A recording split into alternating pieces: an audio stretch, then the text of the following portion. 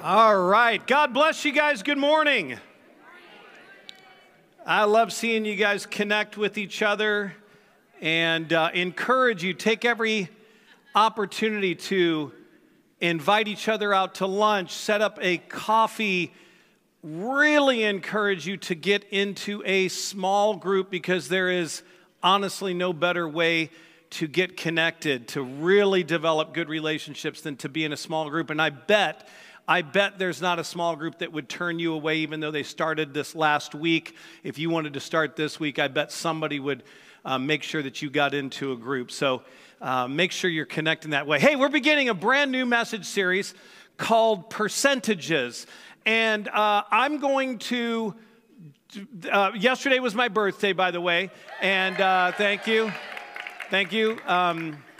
I did not know you went gray at 38. It is, it's been a rough 37 years. And I know you came with cash gifts for me, but I do encourage you, make sure to give to Convoy and go donate that instead to Convoy. I think I'm so proud of you guys because so far about the $7,000 that was raised, it really is through small gifts. We do have one individual that is going to give $10,000 and actually already gave that, trusting that you guys are going to do your part. But everything so far has come in $25, $100, $200, $50, $8, $10. All of that's come in through smaller gifts. So I'm so super proud of you guys for doing that. And I actually was texting Brad and Ryan, two close friends who are at Convoy, taking pictures of our staff with their shirts on and letting them know how much we had already sent and what we were going to send this week for Convoy. So I just want to let you know I'm super proud of you guys. 30 days, and I believe that we're going to ultimately end up sending them $30,000 by the time this week's over. That's the beginning of the year we've done that. That's amazing. Give yourselves a huge round of applause for that. Or a really mediocre, terrible round of applause, whatever you feel is most fitting. So Netflix is running again. You know, Netflix pulls movies off and puts them back on, pulls shows off, puts them back on. They're running again the Hunger Games movies because last year, Hunger Games celebrated its 10th anniversary. This year, this month, is the 11th anniversary of the theatrical release of the Hunger Games movies. And so if you've seen any of those, then you are familiar with the saying, may the odds be ever in your favor. And that was kind of a way of saying good luck, hope the percentages lean your way, because in those movies, if you're familiar, they fight to the death. So you definitely want the odds of living in your favor. Now that's a futuristic, dystopian, Hollywood imagination, fictional portrayal of how badly society can get where the rich and powerful watch this event on TV where people kill each other for their entertainment, and the one who prepares tips the odds in their favor. The one who's more talented, the one who's a better fighter, the one who can hide better, whatever talent or thing you've got moves those percentages in your favor. We're not in that quite yet, but we are definitely in lives that want percentages to favor us. We want the odds to be in the favor of us being healthy, of not being confronted with life-threatening illnesses or undiagnosed diseases or maladies that affect the quality of our life. We want the odds to be in our favor of succeeding in life instead of feeling like we're constantly failing, of being happy instead of struggling with anxiety and fear and depression, of finding meaning in our life, not getting to the end and wondering what we did it all for, what was life all about. We want the odds to be that we're going to be financially secure. Most of us are okay with not being rich, but we want to be comfortable enough to see all of our needs met and then maybe something left over to enjoy. We want the odds to be in our favor of having a strong marriage instead of being one of the statistics where we failed in our relationship. We really want the odds to be in our favor of having smart, healthy, successful, strong, balanced kids that we raise. We desperately hope that the odds are indeed in our favor for everything that we care about in life. There was a philosopher, he was a mathematician, but he was also a philosopher named Blaise Pascal. He lived in the 1600s. He was a 17th century philosopher and mathematician, and he hypothesized that you could actually develop faith in God through mathematical reason. That there was a mathematical formula, essentially, to have faith in God. And here's what Pascal reasoned. That there is a God or there is not a God. One of those two things is absolutely true, and you can't argue with that. There either is a God or there is not a God. He said that it is a much stronger, more profitable, more beneficial wager to bet on God's existence than to bet against God's existence, purely from a mathematical standpoint. And here's how he reasoned that. His hypothesis was this: if God exists and you believe in him, then the reward is infinite. You get pleasure and eternity and satisfaction, and the reward is forever. And so it's a big, big payout to believe in God. If he exists, the reward is going to be immense. If God exists and you don't believe in him, then equally infinite is the consequence. Then he also went on to say, if God, however, does not exist, but you believe in him or you don't believe in him, either way, the consequence or the reward is going to be inarguably finite. We die and then there's nothing, and so it really didn't matter. And possibly the worst that happened to you if you believed in him, but he doesn't exist, is you gave up a few pleasures in life, but otherwise you were probably a morally better person, a kinder person, a more compassionate person, a more serving person, a more loving person. You essentially would have been a better person by believing in him. So he said, either way, though, it's finite and limited. Mathematically, it makes more sense to believe in God. Now, I'm not telling you that Pascal's wager is the best route to believing in God. I'm not telling you that you should reduce your faith down to a mathematical equation. But think of it like this. If you bought a lottery ticket in the mega lottery, the one where all the states participate, and it's gotten to where it's close to $2 billion, and you bought a ticket, your chance of winning that, let me give you your percentage of winning that. It's 0.0000003424% chance of winning that. It's so minuscule that all the odds are against you that you're going to win $1 billion or $2 billion for that dollar ticket you bought. However, there is a 100% certainty you will not win even the smallest lottery pool, the smallest lottery prize, if you don't buy a ticket at all. I'm not telling you to go play the lottery. What I'm telling you is the odds are in your favor when you buy a ticket, when you place your faith in the idea that it could pay off, because no one's ever won the lottery who didn't have the winning lottery ticket. All I'm saying is this: Pascal was right to place a numeric value on the things that matter. Things that otherwise seem ethereal or vaporous or unsubstantial, things we can't measure normally with a measuring cup or a ruler or a dollar amount. Our faith, what we believe in that can't be quantified, that doesn't have empirical, visible, witnessable evidence. Our love, How much do you love your spouse? How much do you love your kids? Put that into a numeric value. It feels frustratingly hard to do that. Our personal integrity, our honesty, our reputation, our beliefs about anything, the values that drive us, what we say is more important than anything to us, like our care and love for our family, our finances. I know that there's dollar amounts to that, but there is a desire to add more to that that is possibly not measured in your life. Our possessions, our goals, our plans, our dreams, our emotional, spiritual, and physical maturity. When's the last time you thought, well, I give myself a 10 on that, or I give myself a 5 on that, where you've talked about the wholeness of it being 100%. If 100% is fully mature, it's met my full potential, it's at its peak of healthiness. That's the wholeness of a pie, right?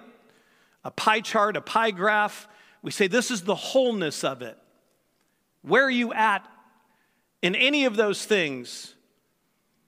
When you start to add values to it, and I mean measurable, numeric values to it, you're able to see what really matters to you. You're also able to see what you say matters to you, but potentially doesn't matter as much as you think it does. You're able to actually begin to see what percentage of time you give here and what percentage of effort you put there. Listen to what Jesus said in Matthew 6:19 through 21. Don't save your treasures for yourself, all that matters to you, the things that you accumulate for yourself here on earth. Moths and rust will destroy them. Things that eat up temporal things, they'll get to them. And thieves can break into your house and steal them. There's nothing secure that you can save here on earth. Instead, save your treasures in heaven, where they cannot be destroyed by moths or rust, or where thieves cannot break in and steal them. Your heart will be where your treasure is. Your heart will be where your treasure is. Now, listen, that is not to say that the things that we value here on earth aren't also valued in heaven, because you think, well, I can't save up my car in heaven. I can't save up my money in heaven. I can't save up my house in heaven, because we're thinking of those as being earthly treasures. Maybe, maybe not. We often can't place the proper value on things because we've never taken the time to give an eternal value to something or a temporal value to something, and what possibility we have of exchanging those and giving eternal value to things we thought were just temporary. Jesus in that passage talked about what was important to us, our treasures, and how important they really were. If they're so important, why would you invest them and save them in a place where they can be destroyed? Somebody loaned me a book this week, and last Sunday actually, and they said it's rare and it's valuable, and so please take care of it. And I almost always refuse to take something from somebody that's rare and valuable because I don't want to be responsible for it. And so I got home and I actually looked it up, like, is it rare and is it valuable? And there was one copy for sale on Amazon for $185 for a book that's only about that thick. And it's a lot of responsibility to take something that has immense value. There are two kinds of valuable things. By the way, I want you to take a big deep breath. My birthday gift to you is there are no points to this message. This is a long introduction to the series, okay? Doesn't mean you're going to get out of here any earlier. I'm just saying you don't have to worry about keeping notes. There's stuff that God thinks is important, and there's stuff that we think is important. We as people think is important. Jesus was telling his disciples that he had to go through this very difficult thing. He had to be arrested, he had to be abused, he had to be falsely accused, and he had to be crucified and go into the grave in order for God to see his plan fulfilled. And here is a perfect example of what we think is important and what God thinks is important coming into a clashing moment of conflict. This is a perfect example, and he has this exchange with Peter in Mark 8:32 through 37. It goes like this. Jesus told them plainly what would happen. He describes the scenario. Then Peter took Jesus aside. This is in front of the disciples and a crowd of people, by the way. Takes Jesus aside. I need to talk to you. And he began to tell him not to talk like that. Jesus, we don't talk about those things. We don't talk like that. That's negative confession. And we don't talk about dying and getting hurt and being abused and arrested, okay, Jesus? Okay, buddy, need to go back. Need you to keep that attitude positive, okay? Thank you. All these guys are looking up to you. We don't like them. That's scary talk, okay? And then, but Jesus turned and looked at his followers. Then he told Peter not to talk that way. You don't talk to me that way, Peter. Not because Peter didn't have the right to say something, but he was wrong in what he was saying. And he said, "Go away from me, Satan." He didn't think Peter was actually Satan, but he's like, this is the way the enemy talks. This is how the enemy thinks. You don't care about the things of God, but only about the things people think are important. Then Jesus called the crowd to him along with his followers. And he said, if people want to follow me, they must give up things they want, and they must be willing to even give up their lives to follow me. Those who want to save their lives will give up true life. But those who give up their lives for me, for the good news, will have true life. It's worthless to have the whole world if they lose their souls. They could never pay enough to buy their souls back. Here's what Jesus was saying.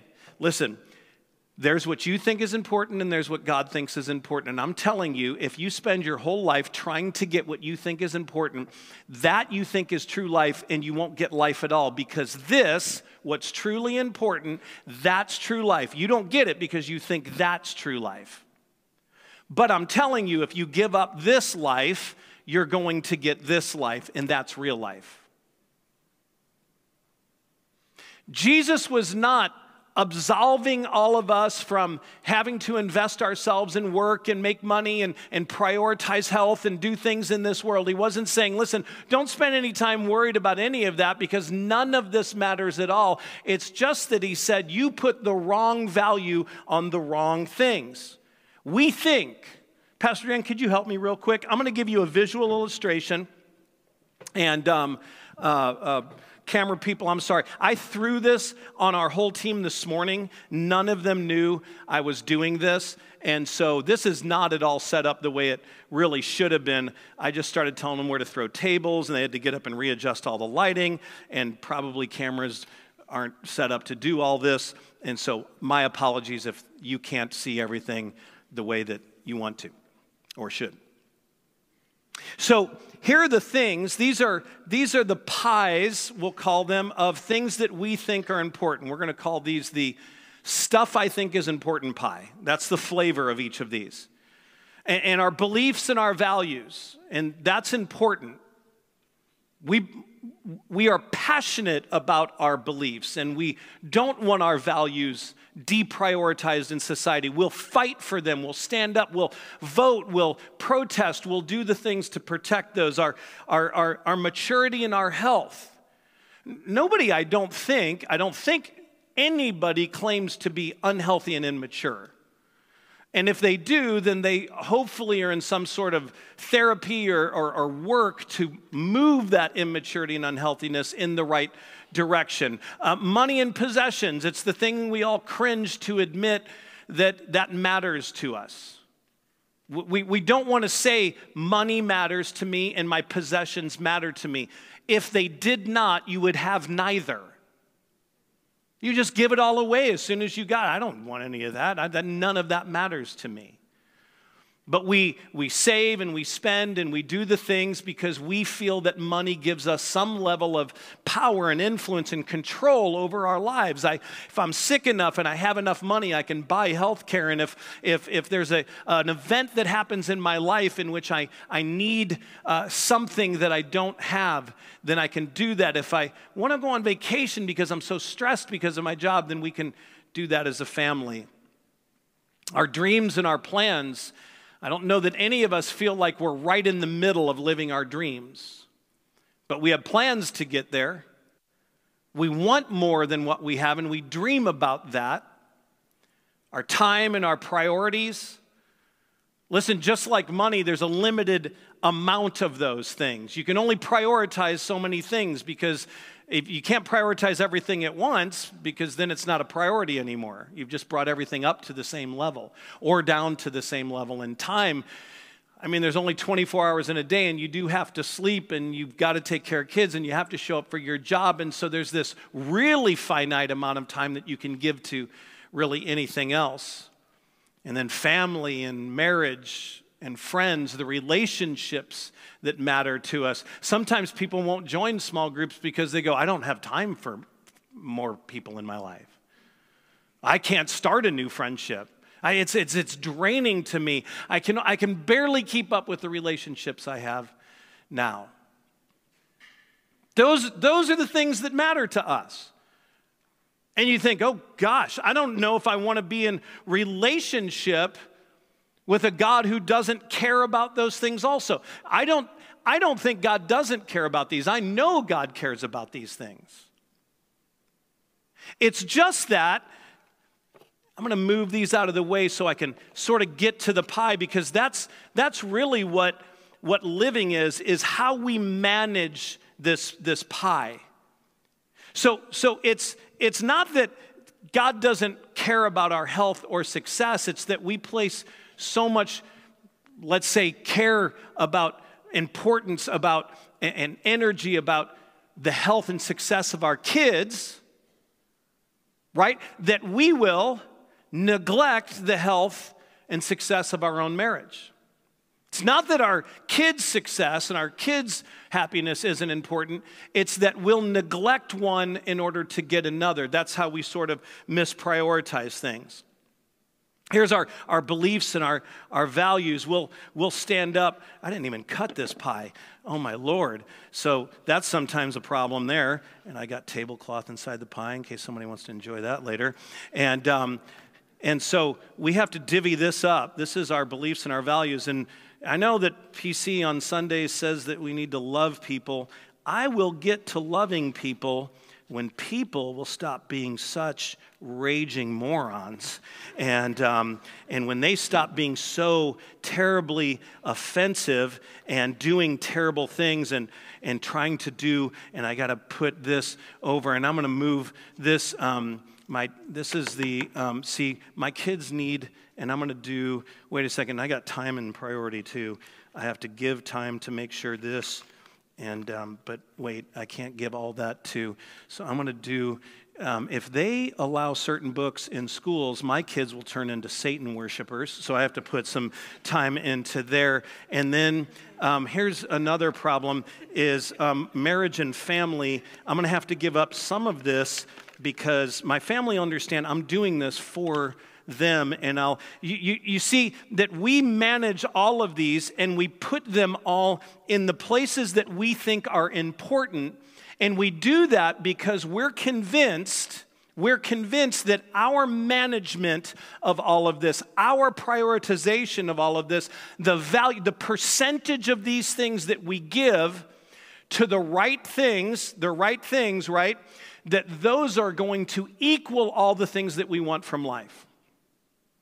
We're going to make sure our kids turn out good because we're going to make sure that we gave them all the and my kids, they're going to want to be in part of soccer and cheer and volleyball and highlight, which we don't even play in this area, but I think they would be well-rounded because that takes an extra real skill to play highlight. And then lacrosse, too. That's very fancy, I think, rich people. So their probability, they say that people who play lacrosse make 27% more annually than people who didn't play lacrosse. So I'm going to set my kids up for true success by doing that. And so I'm going to spend a bunch of my money, spending a bunch of my time. What do we got here? Unexpected circumstances. Oh, that's right. People expect my kids to turn out great. Oh, I've already kind of filled that pan up with those pieces of pie there. And we frantically move from piece to piece, from pie to place, because we don't know what's actually important. We want to make more and more money and collect more and more possessions because it makes us feel safer. Don't tell me that there's a single person in here who doesn't feel better when you have a full 401k, when you have full savings, when you have full checking, when you've got envelopes tucked under mattresses, when you've got a wallet full of money, than the person who doesn't know how they're going to pay their bills this month. Don't tell me that money and possessions don't make you feel better and safer. So we've got to make more so that we can feel more connected to safety and more capable of getting all of this stuff that we want to do. But we don't prioritize the fact that God may be taking our generosity, or hopefully us acting in generosity, take the resources that he's sending us and actually let that collide with the person who can't pay their bills this month because they've been laid off work because they're getting cancer treatment. Or the person whose spouse left them, cheated on them and the family and left them, and financially they can't keep up now. They have to pay for childcare so they can go back to work full time, and their parents are elderly and can't help watch the kids. But we've got to save more, and we've got to have more, and we've got to keep more.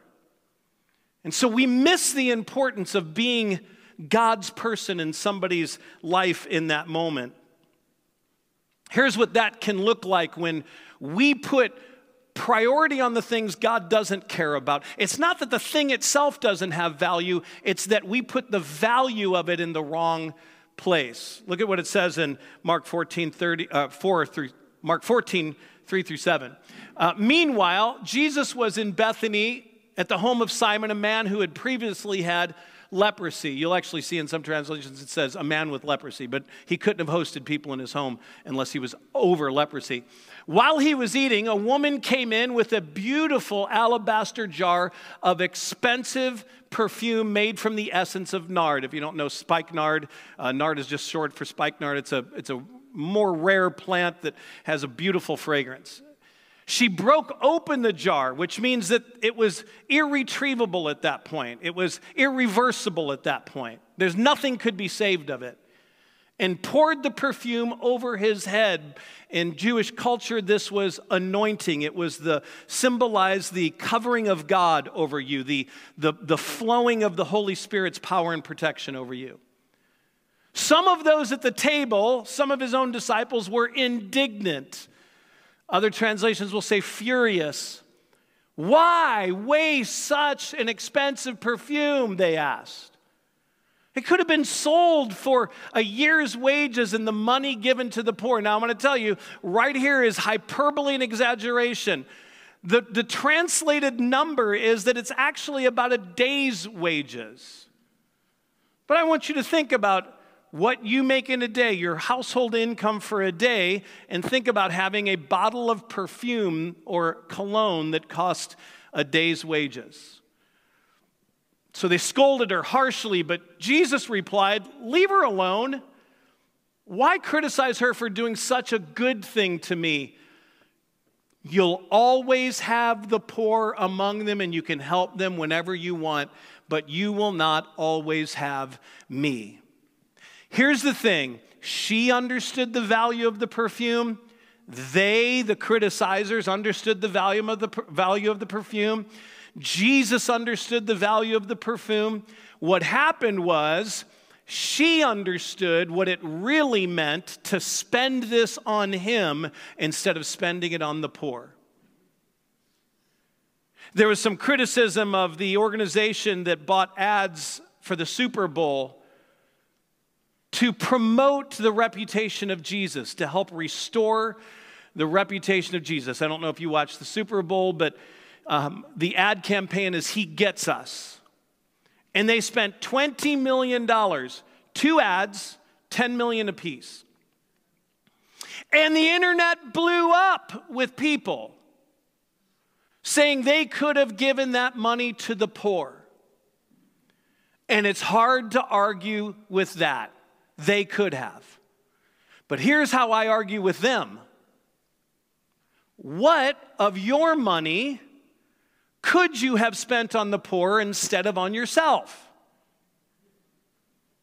Your car payment, your cell phone, your $7 Starbucks latte, half Frappuccino, oat milk, latte crap. I don't drink coffee, so I don't even know how to even make fun of coffee. But I don't spend $7 for anything. I spent $12 on a Diet Coke last night. That was horrible because we were at a show and that's what it cost. And that was really bad. But anyway, you could have given that money to the poor. There was a moment in which Jesus helped them see, you don't get it. She is realizing and recognizing and establishing in front of you, I am exactly who I say I am. She sees me as God. She knows, and she's anointing my body, it goes on to say, for burial. She's preparing me for my purpose and mission to lay down my life for the world. They, although it seemed really, really important, the poor. Jesus said the poor, you're never going to run out of poor. There's always going to be a need. You can always, this moment though, this is what that perfume should have been spent on. This is an important moment. Give all you want to the poor. Make up for her wastefulness. But she gets it. She understands it. She gave 100% of something that was invaluable to her. So whether it was a year's wages or a day's wages, it was expensive, and she could have sold it, and she could have benefited from it, and she could have done good things with it, and then actually taken her family out for a great dinner. She could have done a million things with it, and she wasted it all, quote unquote, wasted it all. 100%. She broke the jar. She didn't hold back. Not 1%. She didn't hold it. She poured it all out. What an amazing thing to understand the value of a moment and give everything to it. My question is, I think, do you and I understand the value of every moment? Do we understand that this temporal thing, this treasure of hers, was spent eternally? Do you see how it converted from if she had given it to the poor? Can I just give you an example? I took Caleb when he was about 11 years old to 10, maybe, to Uganda, Africa. And I saw kids with literally open flesh, chunks missing from their feet, walking through the streets, no parent, no adult, no supervisor. And I would ask the local pastor, who's taking care of that child? Oh, nobody. What do you mean nobody? They just live out here. And he's like, well, I mean, they beg for food. This is I can't probably even speak. A chunk of flesh missing from a raw open wound. And I said, who's going to take care of? He said, with what? The child has no money. Where are his parents? They could have abandoned him, or they could have died of AIDS or malaria. Probably being raised by a sibling. But maybe somebody even dropped him off, hoping that an orphanage would pick him up, because he probably has a better better percentage of success living on the streets, being taken care of by strangers, than by the poverty in his own home. And you know what I thought? I thought, I'm going to go home and I'm going to sell everything. It's going to be hard to break to Lisa, but I'm going to sell everything, and we're going to come back here, and we're going to take care of all these kids. And that local pastor sat down, and he said, I know what you're thinking. I need to tell you that all the money in the world can't change what's happening. It has to be hearts and minds that change. It has to be a shift in the beliefs of the government and the leadership and the people of this community. They have to change the way they live. He began to talk about moving it beyond that temporal, where I could take my temporal money and feed it to a temporal problem, and instead changing the culture. And that's the shift from the things, from treasures here to treasures there, is changing lives. Paul warned us in Colossians 3:2, listen to what it says, pursue the things over which Christ presides. Chase after those things. Don't shuffle along, eyes to the ground, absorbed with the things right in front of you. Look up and be alert to what's going on around Christ. That's where the action is. See things from his perspective. So listen, this pie right here has value. It really does. This one has value. This one, pumpkin pie, my favorite pie, has value. It's not that these things are valueless. It's that we put them into all the wrong things. Our fears, our insecurities, our priorities, the kind of things that we think will change our lives. We just keep moving pie around, and it keeps getting consumed, or we keep realizing that doesn't have the room for it, or we've neglected one entirely because we put it all into this one. This one's empty, this one's full, this one's half full, and we begin to realize we have no clue what actually moves us towards our highest and best lives. And so Paul said, pursue the things that are important to Christ. Put all of this, and I'm going to leave you with the words of Jesus. I'm going to leave you with the words of Jesus, and you've heard this said before, but Matthew 6:31 through 33. Don't worry and say, what will we eat? What are we supposed to drink? What will we wear? How will we get the things we need right now, right here? That's what those people who don't know God are always thinking about. Don't worry, because your Father in heaven knows already you need all of those things. What you should want most is God's kingdom and doing what he wants you to do. Then he'll give you all these other things you need. So here's what happens. You just go, man, family and marriage and my friends and relationships, I'm going to put it here. I'm going to just take out all this stuff, my insecurities, the needs of other people, because my gosh, somebody needs us. My parents need us. My friend needs us. The kids need us. Our expectations of ourselves and the expectations of people around us, the expectations of our spouse and our family. Listen, nothing's more important in life than your happiness. If you're not happy, get out of your marriage.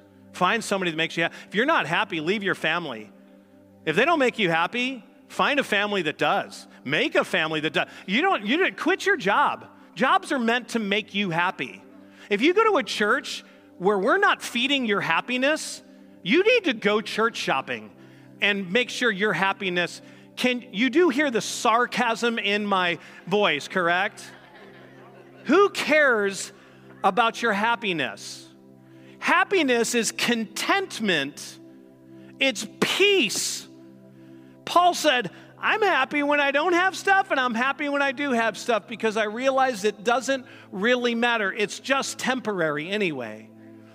Because in this moment I've got it, and I know that at any moment I might not have it, and in this moment I don't have it, and I can stay stuck here whining about it, when all along God's waiting to deliver something to me, but he's not going to reward me for my really bad attitude and bad behavior and not trusting him. And so you just begin to take it all and you just start setting it over and putting it right in front of God and just saying, I don't even know how to divvy this up. I don't even know how to give this to the things that need it. I'm just going to say, this is important to me, but I want it to matter more to you. I want you to do something meaningful with this. I want to take all of this and pour it over you. Pour it at your feet. Give it to you. Recognize that you're God. Recognize that you understand the value of all of this more than I do. And here's the kind of God He is. He will not starve you of that. Jesus isn't going, oh, thanks for bringing me a pie. Oh, I love your pie. You don't get any pie because you gave the pie to me. I keep the pie. I keep all the pie. It's pretty good. That's not Jesus at all. He just says, you're going to be amazed at how little of the pecan pie, which I can't stand, you're going to be amazed how little of that you actually need. You thought it was the most important thing, but I'm going to let you know that isn't. It's not nearly as important. And that thing over there and the thing over there, and it's not. And I don't need all of that from you. You think I want to take it all. I don't need all of that. I just need you to be able to give me in that moment what it takes for this moment to turn out exactly as I planned for it to be. Would you take a minute and just close your eyes, bow your heads? There's nothing magical about that at all, except it gives you a moment. It gives you a second to respond to God today.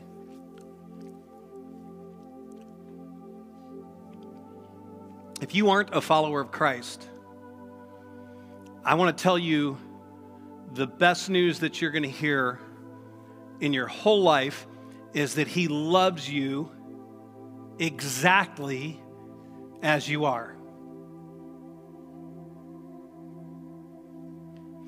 The Bible says that we were still enemies of God when Jesus came to lay down His life to remove the eternal consequence of rebellion against God. He didn't need your righteousness. He didn't need your goodness. He didn't need you to be at your best. He didn't need you to right your way beyond all your wrongs. He doesn't need you to do anything to make you right with God.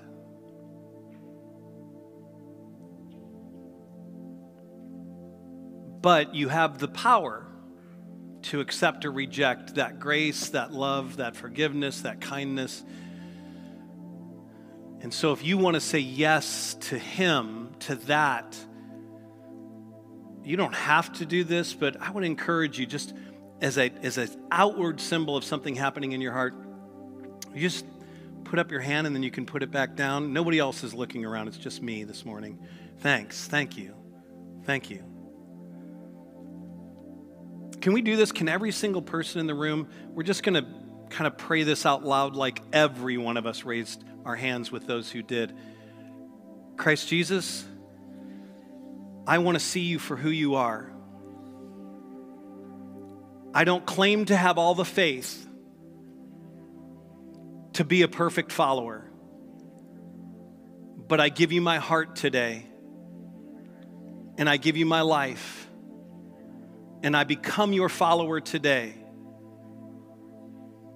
If you will, accept me just as I am. Wash away every stain and keep me right before you. Now, if you raised your hand, there's a gift out at the Connection Kiosk and bookstore that you can just get for free. You don't have to. Somebody out there will hand you that packet. It's got a Bible, a really good Bible in it, and it's got 3 little booklets that are going to get you started in your journey of faith following Christ. Please don't leave here without that. But if you would also say, I need help with my percentages, with my pie management, with recognizing the difference between what's important to him and what's important to me, I want to make everything important to me what's already important to him. That's my commitment today, that everything that's important to him, that's what becomes important to me. I want to trust him. I want to break it all open for him. I want to pour it all out for him. That's my commitment today. If that's you, just throw a hand up as well. Yeah, that's awesome. God, thank you so much. Thank you for not belittling what matters to us, for not beating us up for what matters to us, but also thank you for helping us see that what matters to us sometimes matters in all the wrong ways or at the wrong times or in the wrong percentages. We put so much value into one thing, we neglect so many other good things that you want to see accomplished and fulfilled and expressed in our lives. Our beliefs and our convictions and our priorities and all the things, our dreams, our goals, they're good things, but they keep us from the best things. And so we put it all on your table, God. We present all of those pies to you, and we'll just obediently, God, piece that out as you want us to, as you call us to, as you direct us and guide us to. That's our prayer today, every single one of us. In Jesus' name, amen. Amen.